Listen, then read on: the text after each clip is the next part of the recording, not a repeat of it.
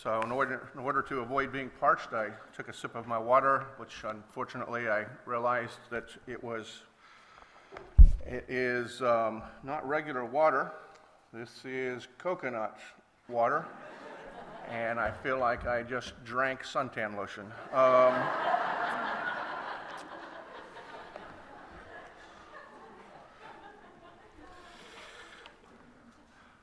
Which seems to lead well to our series in Habakkuk, when life doesn't make sense and is not fair and suffering and all that other kind of stuff. So if you'll turn to the book of Habakkuk, chapter 3, where we continue.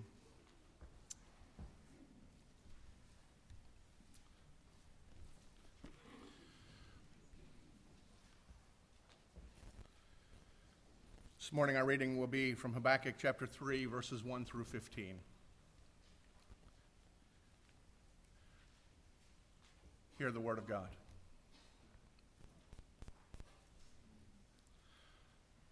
A prayer of Habakkuk the prophet, according to Shigionoth.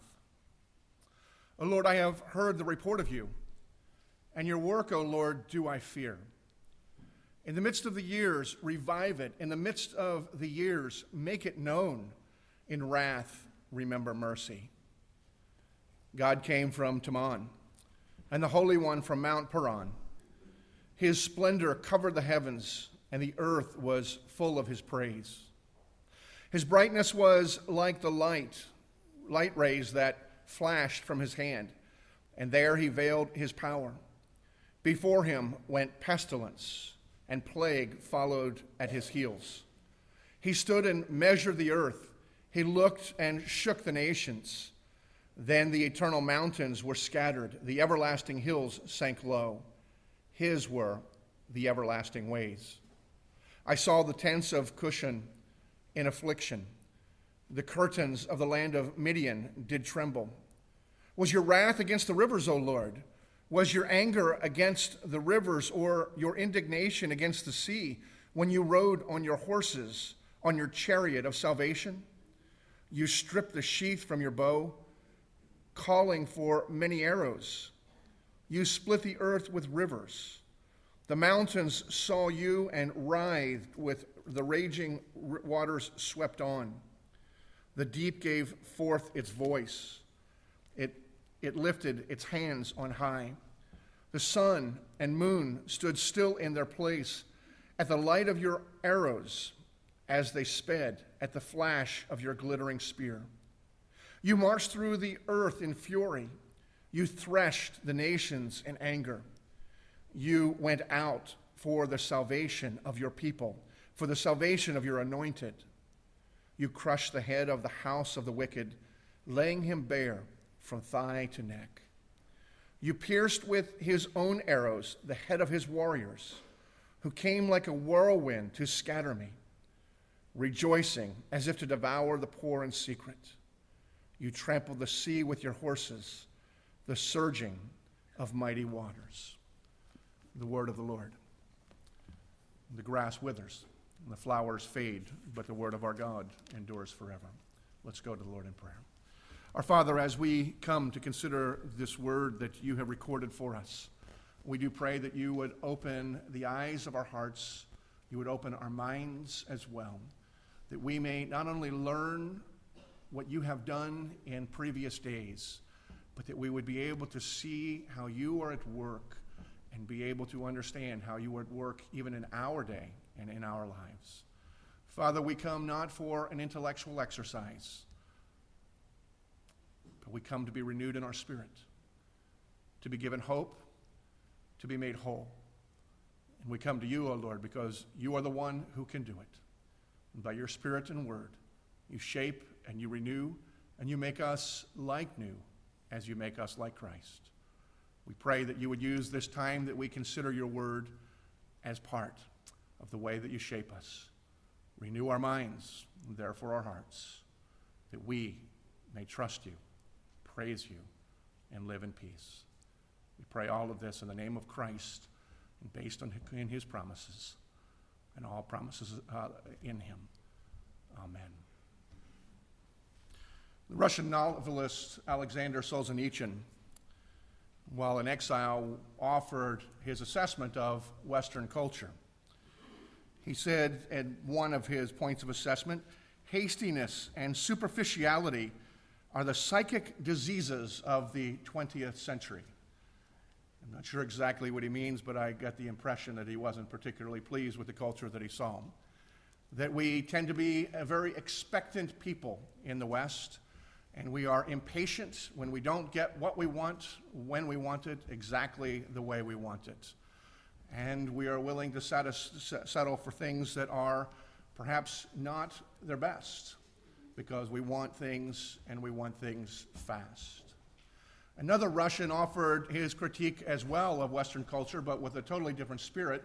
Rather than being a novelist, it was comedian Yakov Smirnoff, who was popular a couple of years ago, right after the Cold War. And most of his routine was to always ended by saying, "What a country." And he would just share his observations of the cultural changes or cultural differences between what he had experienced growing up in the Soviet Union and now having come particularly to the United States. His observation is not entirely different from Solzhenitsyn's because he does, at least in one of his routines, recognize just that what has conditioned us to be such an impatient people. And he talked at one time about the first time that he remembers going through a grocery store here in the United States. He said that he went up one aisle and he was amazed because he saw something called powdered soup. And he picked it up and looked at the label, and he was amazed because in his home growing up, soup took labor. It took a lot of labor. The idea that you just add water, hot water, and you had soup, it struck him. He was impressed. He went a few aisles down, and he saw there that there was powdered milk. Something that's a liquid, and you just add water, and somehow it becomes milk again. It was intriguing to him how that would be something that a product had. He went further down in that same aisle and saw powdered breakfasts. And he realized that not only could you pour water in and instantly have lunch or dinner with a soup, or pour water in and instantly have milk, now you could actually pour water in and have an entire breakfast. And he just stood amazed. And he said it was a few minutes later he got down to the other end of the store, and he wasn't looking for anything in particular, but he noticed baby powder. And he just declared, "What a country."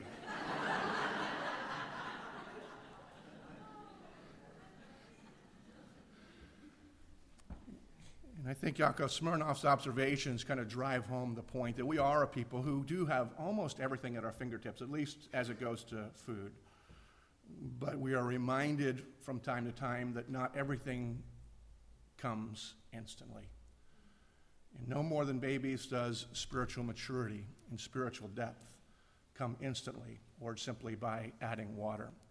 And whether Habakkuk was learning that for the first time or whether we are getting to see how God works in his people as we see Habakkuk here in this text or really throughout this book, what we are witnessing is the transformation that took place in this priest, this prophet that had been serving God, as God was taking him from a place of lamentation, a place of complaining and frustration, to a point of depth and substantive faith.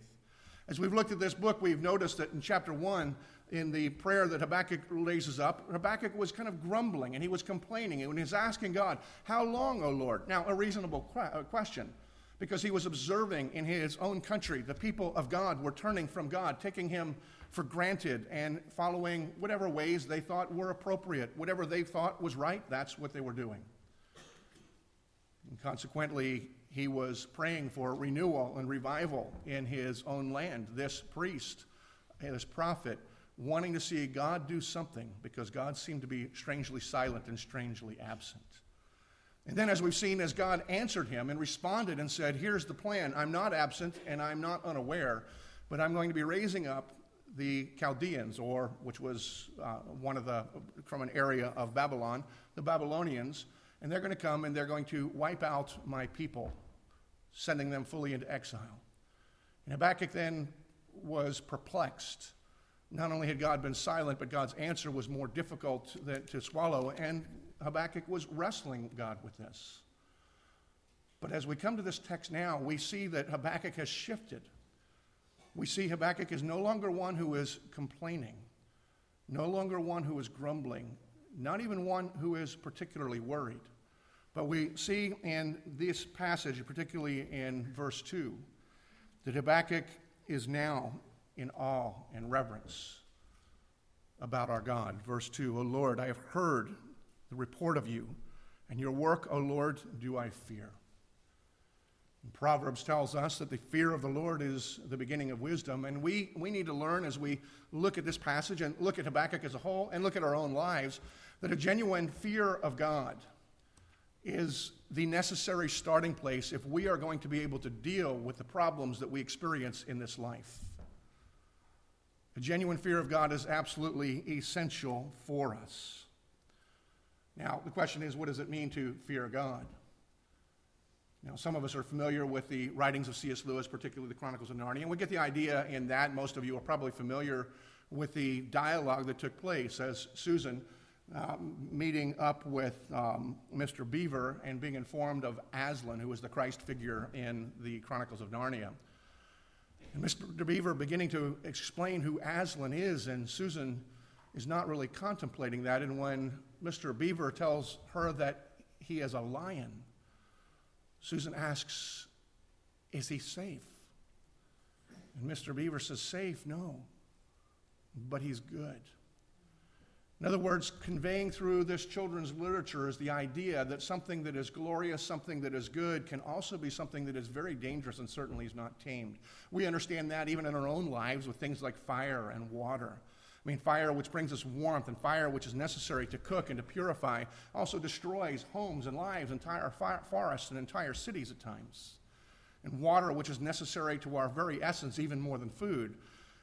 Well, all you have to do is look at the news when a hurricane comes in and recognize that that same element can wipe out and destroy whole regions of whole countries.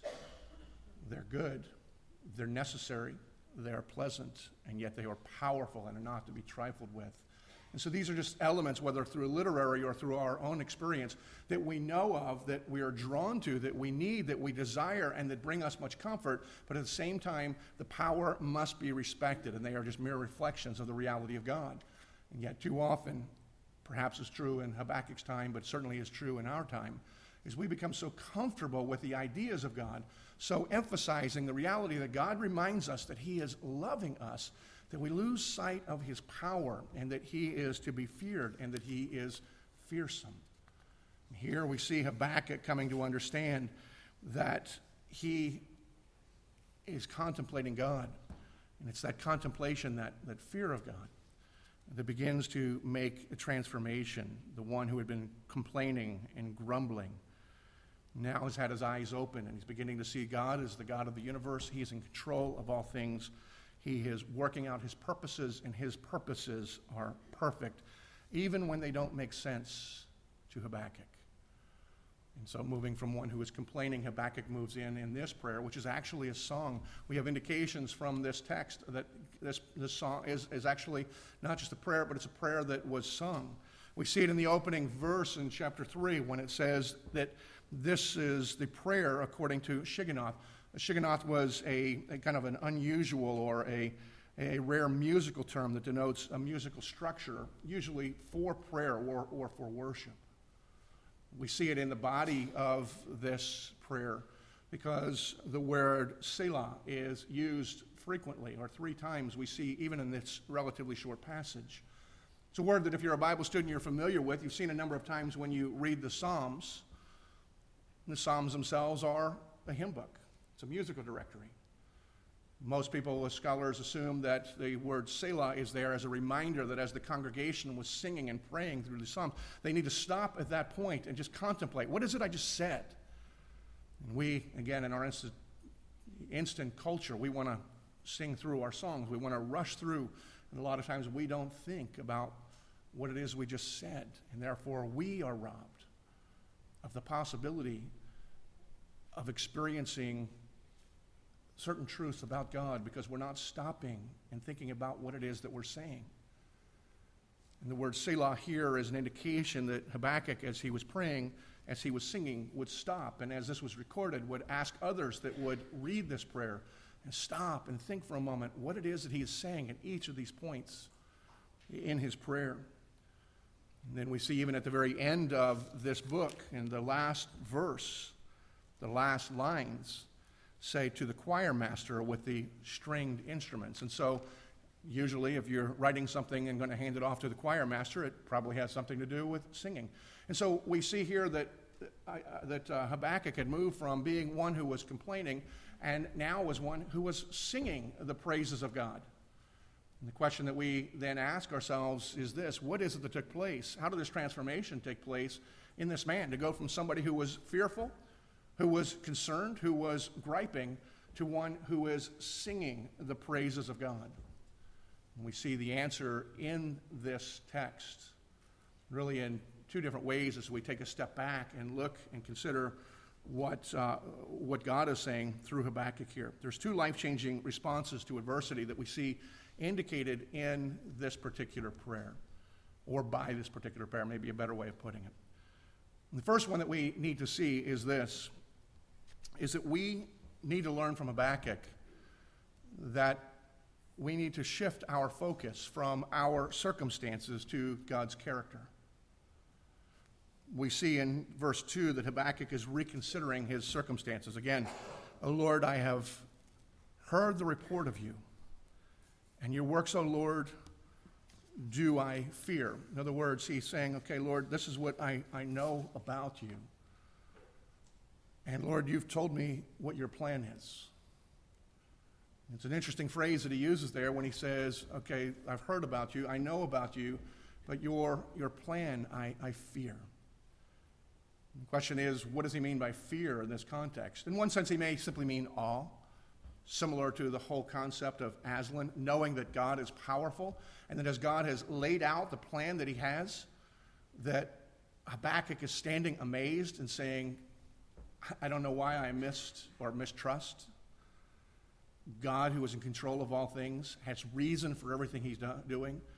And as he's laid it out, I'm just in awe of how he is going to work out his purposes. I think that that's certainly a component of what Habakkuk is saying, but I think that if I was to limit it to that, I think I'd be missing a very human element that is true of Habakkuk. And just because Habakkuk was a prophet and a priest doesn't mean that he was unlike us. And I put myself in Habakkuk's shoes, and I know the plan that God is planning for, that he's already laid out. My fear is not going to be merely reverence. My fear is, God, I'm afraid. I don't like this. This plan of yours seems like it's going to hurt everything that I hold dear, everything that I have been a part of, everything, your whole people, the whole nation is going to be overwhelmed. My house, my home, my family, all will be displaced. I don't know about you, but if somebody was to tell me about that, that would be a reason for me to fear. I'm afraid. And I suspect that that was part of what Habakkuk was saying as he was saying, Lord, I've heard about you, and so I know about you, and I know what I know. And I know that you're good. And I know that you're in control. And I know that you are working out your plans, and that your plans are good. But God, your plan is making me very uncomfortable. I think that for many of us, we are living in that situation when we look at the climate of the world, the climate of our culture. We forecast into the future, though we can't see any further into the future than anybody else can. And many of us live with the fear, having not been told what God's plan is. So we're left to simply surmise, but we can identify with whatever emotions that Habakkuk was experiencing at this time. And I suspect that it was the reverent awe for God as well as the experience of fear. But that makes what Habakkuk was experiencing all the more amazing. Because essentially what's happening here is Habakkuk is saying, as we look at the end of verse 2, he says, in the midst of the years, revive your plan, or revive it. In the midst of the years, make it known. And in wrath, remember mercy. And I think what Habakkuk here is saying, Lord, I know that you're good, and I'm going to trust you. And I want your plan to go forward. Lord, your will, not my will, be done. As a reflection and a foreshadow of Jesus who in the garden, saying if there was any other way to fulfill your purpose, to glorify your name, let's go with the other plan B. But if there's not, Lord, even though this is going to hurt, even though it's going to cause anguish, your way is right. Your way is good. And essentially what we have through this passage, particularly from verses 3 through 15, is Habakkuk, in order to overcome his own fears of the coming invasion, he's reminding himself of what he knows about God. He's rehearsing God's history, God's faithfulness to God's people. Bible scholars call this passage the Great Theophany because of the imagery that Habakkuk is using here, of the imagery of God that put in visible terms. Theophany means the manifestation of God, who is a spirit, and yet in very tangible ways. And that's what Habakkuk is doing here. And we see in verses 3 through 7, Habakkuk is referring to, using the imagery of the Exodus, and reminding himself, and therefore all who would end up reading this after him, of God's faithfulness in the Exodus. Even though the people experienced hardship and difficulty leading up to the Exodus, they experienced it in the Exodus. Nevertheless, God continued to be very faithful to his people. He preserved them, and Habakkuk was a living testimony to that. Because the nation of Israel had been established, and Judah had been established, and Habakkuk had grown up. The promise of God to create a nation and to give them a place of their own. Habakkuk had grown up in that. And even though that was being threatened and being jeopardized, the faithfulness of God had been proven through the Exodus. And then in verses 8 through 15, Habakkuk is using poetic language to refer to God as a divine warrior. And he's saying God has his purpose, nothing overcomes God. And he uses warrior language about God as God goes and waylays the nations, that there's nothing that can stand up to our God. And so Habakkuk is just rehearsing and reminding himself, this is who God is, and God is committed to his purposes. And his purposes will be done.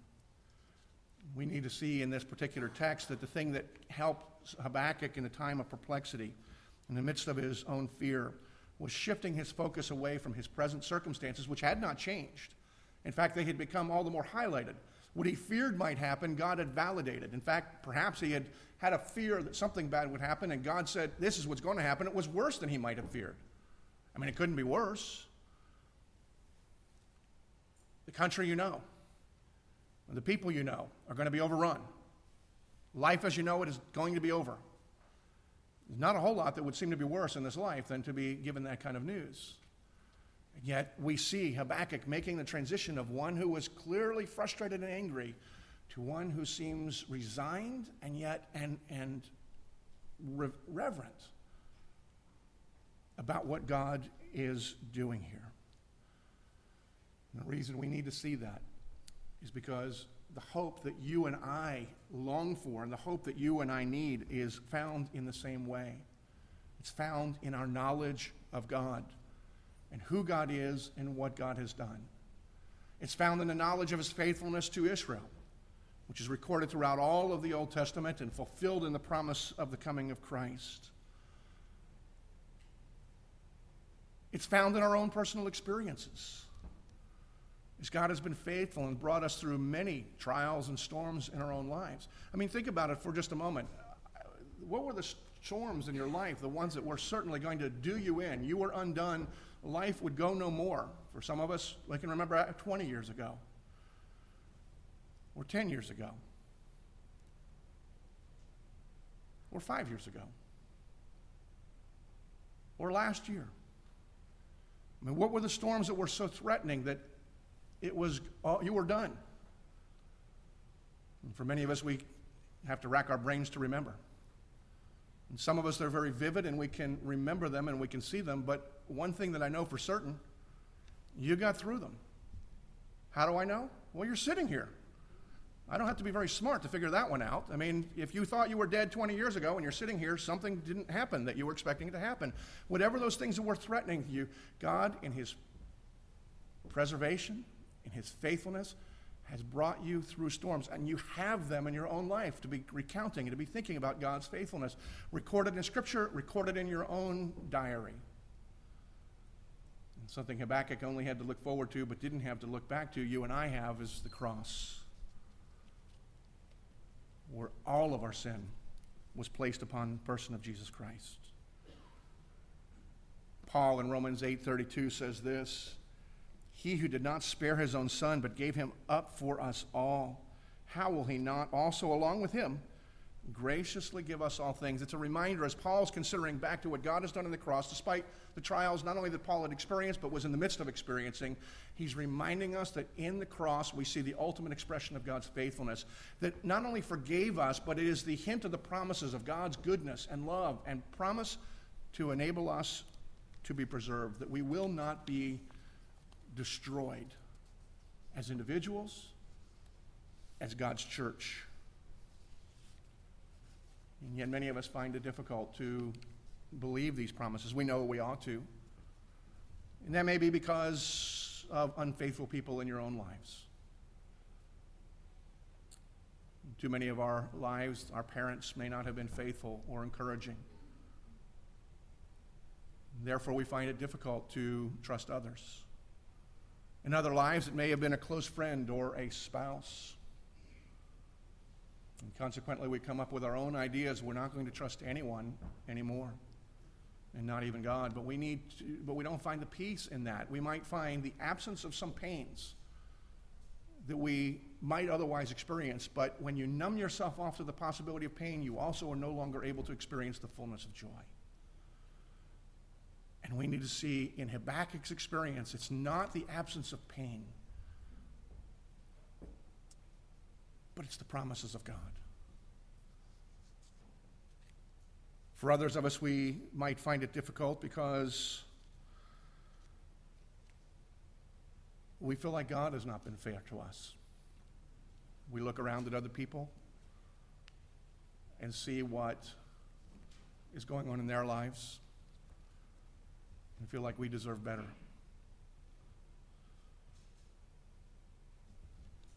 And yet we know that that's not a healthy way of looking at things. No doubt Habakkuk could have claimed that. But Habakkuk, who was righteous, a faithful, a good priest, who was called to be a prophet, was interceding for his people to God. As God is speaking to him, he reorients his thoughts. He could have claimed, this isn't fair, I don't deserve this. There's a number of us that are faithful. But recognizing that we're all broken,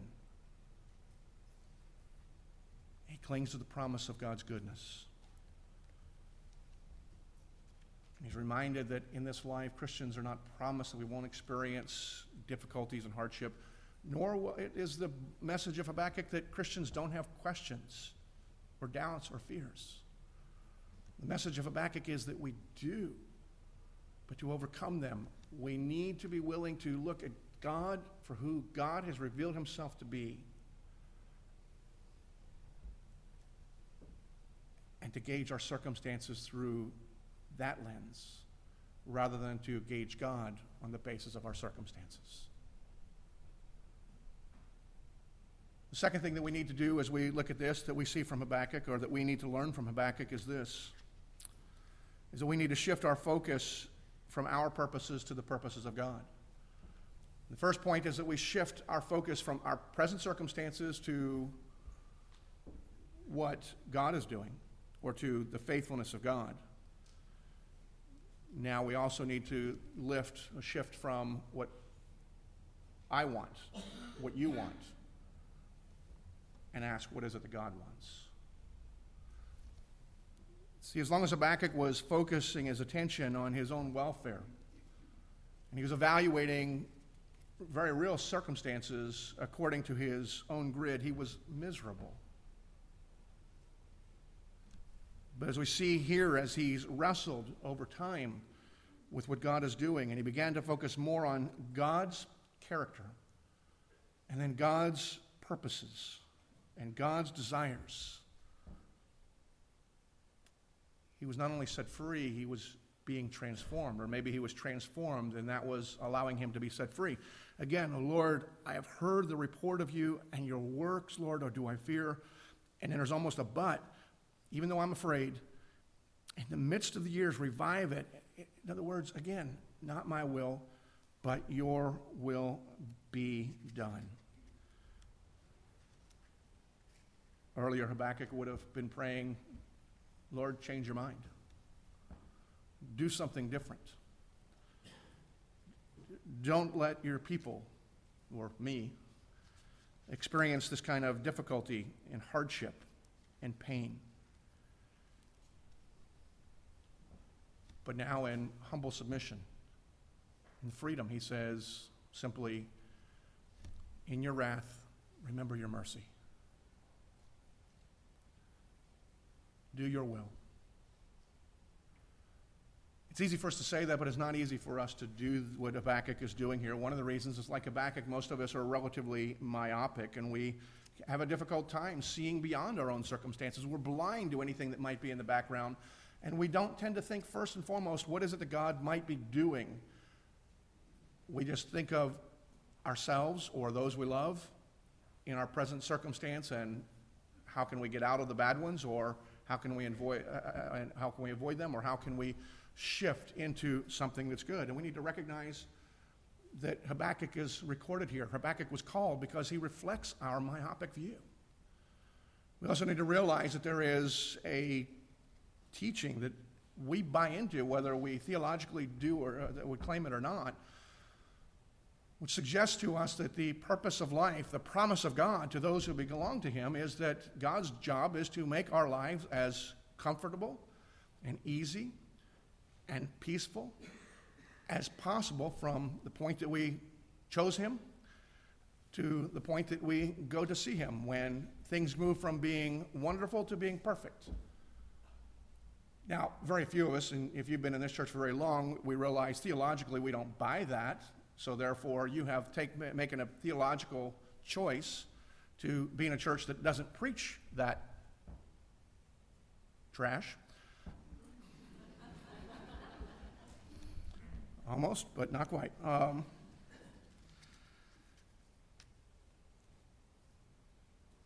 But as much as I recognize as heretical and as passionate as I am opposed to that message, it is amazing how much I believe that message in my own suffering, hardship, or even the possibility of suffering. Things could be going great, but if it looks like the storm cloud is coming, I get antsy because I buy it. I believe it functionally, even though I deny it intellectually and theologically.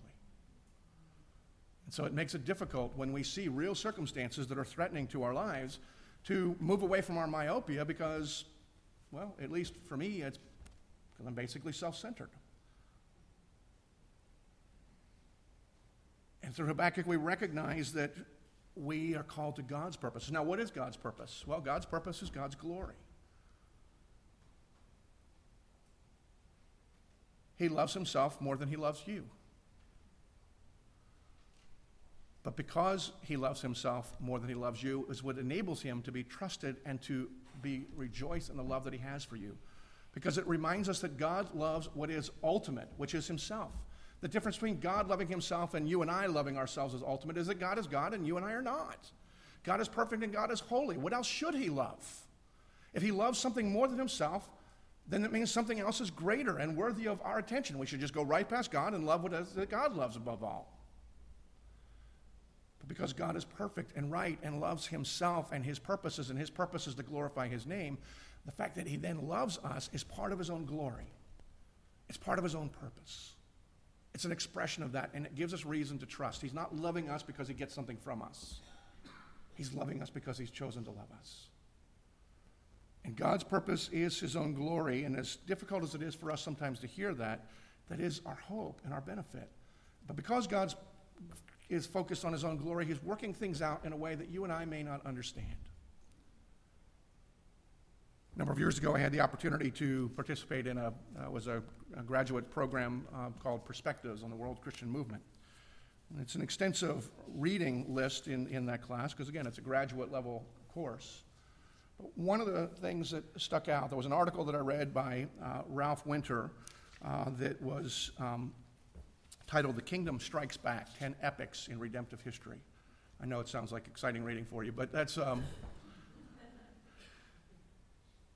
But while the overarching article and showing what God had done in different periods of history itself is amazing, there was one point in history that just has constantly stuck with me. And it was a period right after Western Europe had become Christianized. And almost no sooner had Western Europe, particularly Great Britain, the Celtic areas, become Christianized, that the pagan Vikings raided. Now, we've cleaned the Vikings up quite a bit in our culture. Safe mascot. The Nazis had nothing on the Vikings. Nobody had anything on the Vikings. They were some of the most despicable, heinous, vicious, brutal people who have been in the face of the earth. And they came down from Scandinavia and they raided these Christian villages in Western Europe, particularly what's now in England and in Ireland. And they came in and they began killing all of the men and the teenage boys, raping and pillaging the women. Some of them decided that they would stay put and live and take over the land and the houses of the people they had just killed. And others decided they missed home, so they grabbed the women and they took their boats and went back into Scandinavia. One historian writes this about that episode in history. The Norsemen ceased not to slay and carry into captivity the Christian people, to destroy churches and to burn the towns. Everywhere there is nothing but dead bodies, clergy and laymen, nobles and common people, women and children. There is no road or place where the ground is not covered with corpses. These are God's new people. And yet, as the historian goes on and says, but despite what people might think, historian Christopher Dawson puts it, the unparalleled devastation of England and the continent was not a victory for paganism.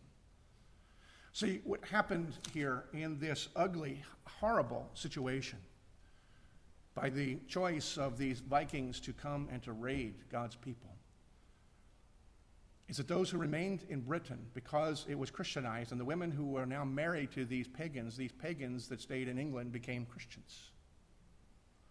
And those who took the women back to Scandinavia continued to worship Jesus Christ and influenced those who had taken them into slavery, that within one generation, the pagan Norsemen were converted to Christianity. Ugly is still ugly, bad is still bad. There's no way apart that. We're in a broken world, and no matter what happens and we act in ugly ways, we're not trying to change that. We're not trying to say something that is bad is good.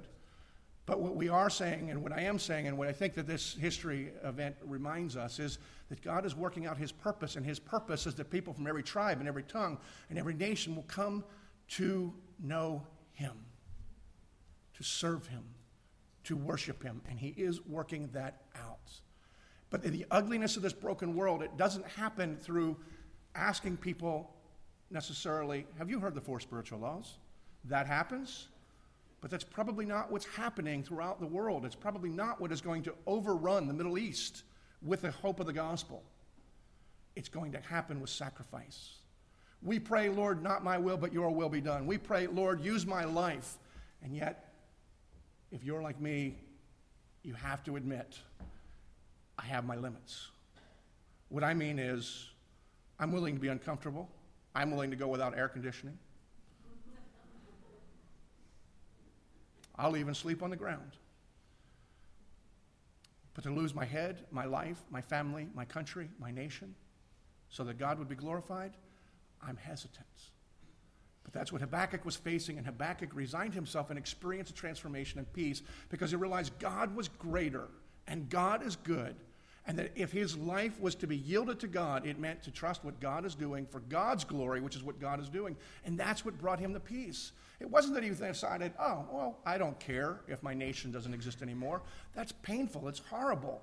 But he had an opportunity that you and I have at this point in time, perhaps not being told what Habakkuk was, but many of us are fearing that our country, our culture, our freedoms are in jeopardy.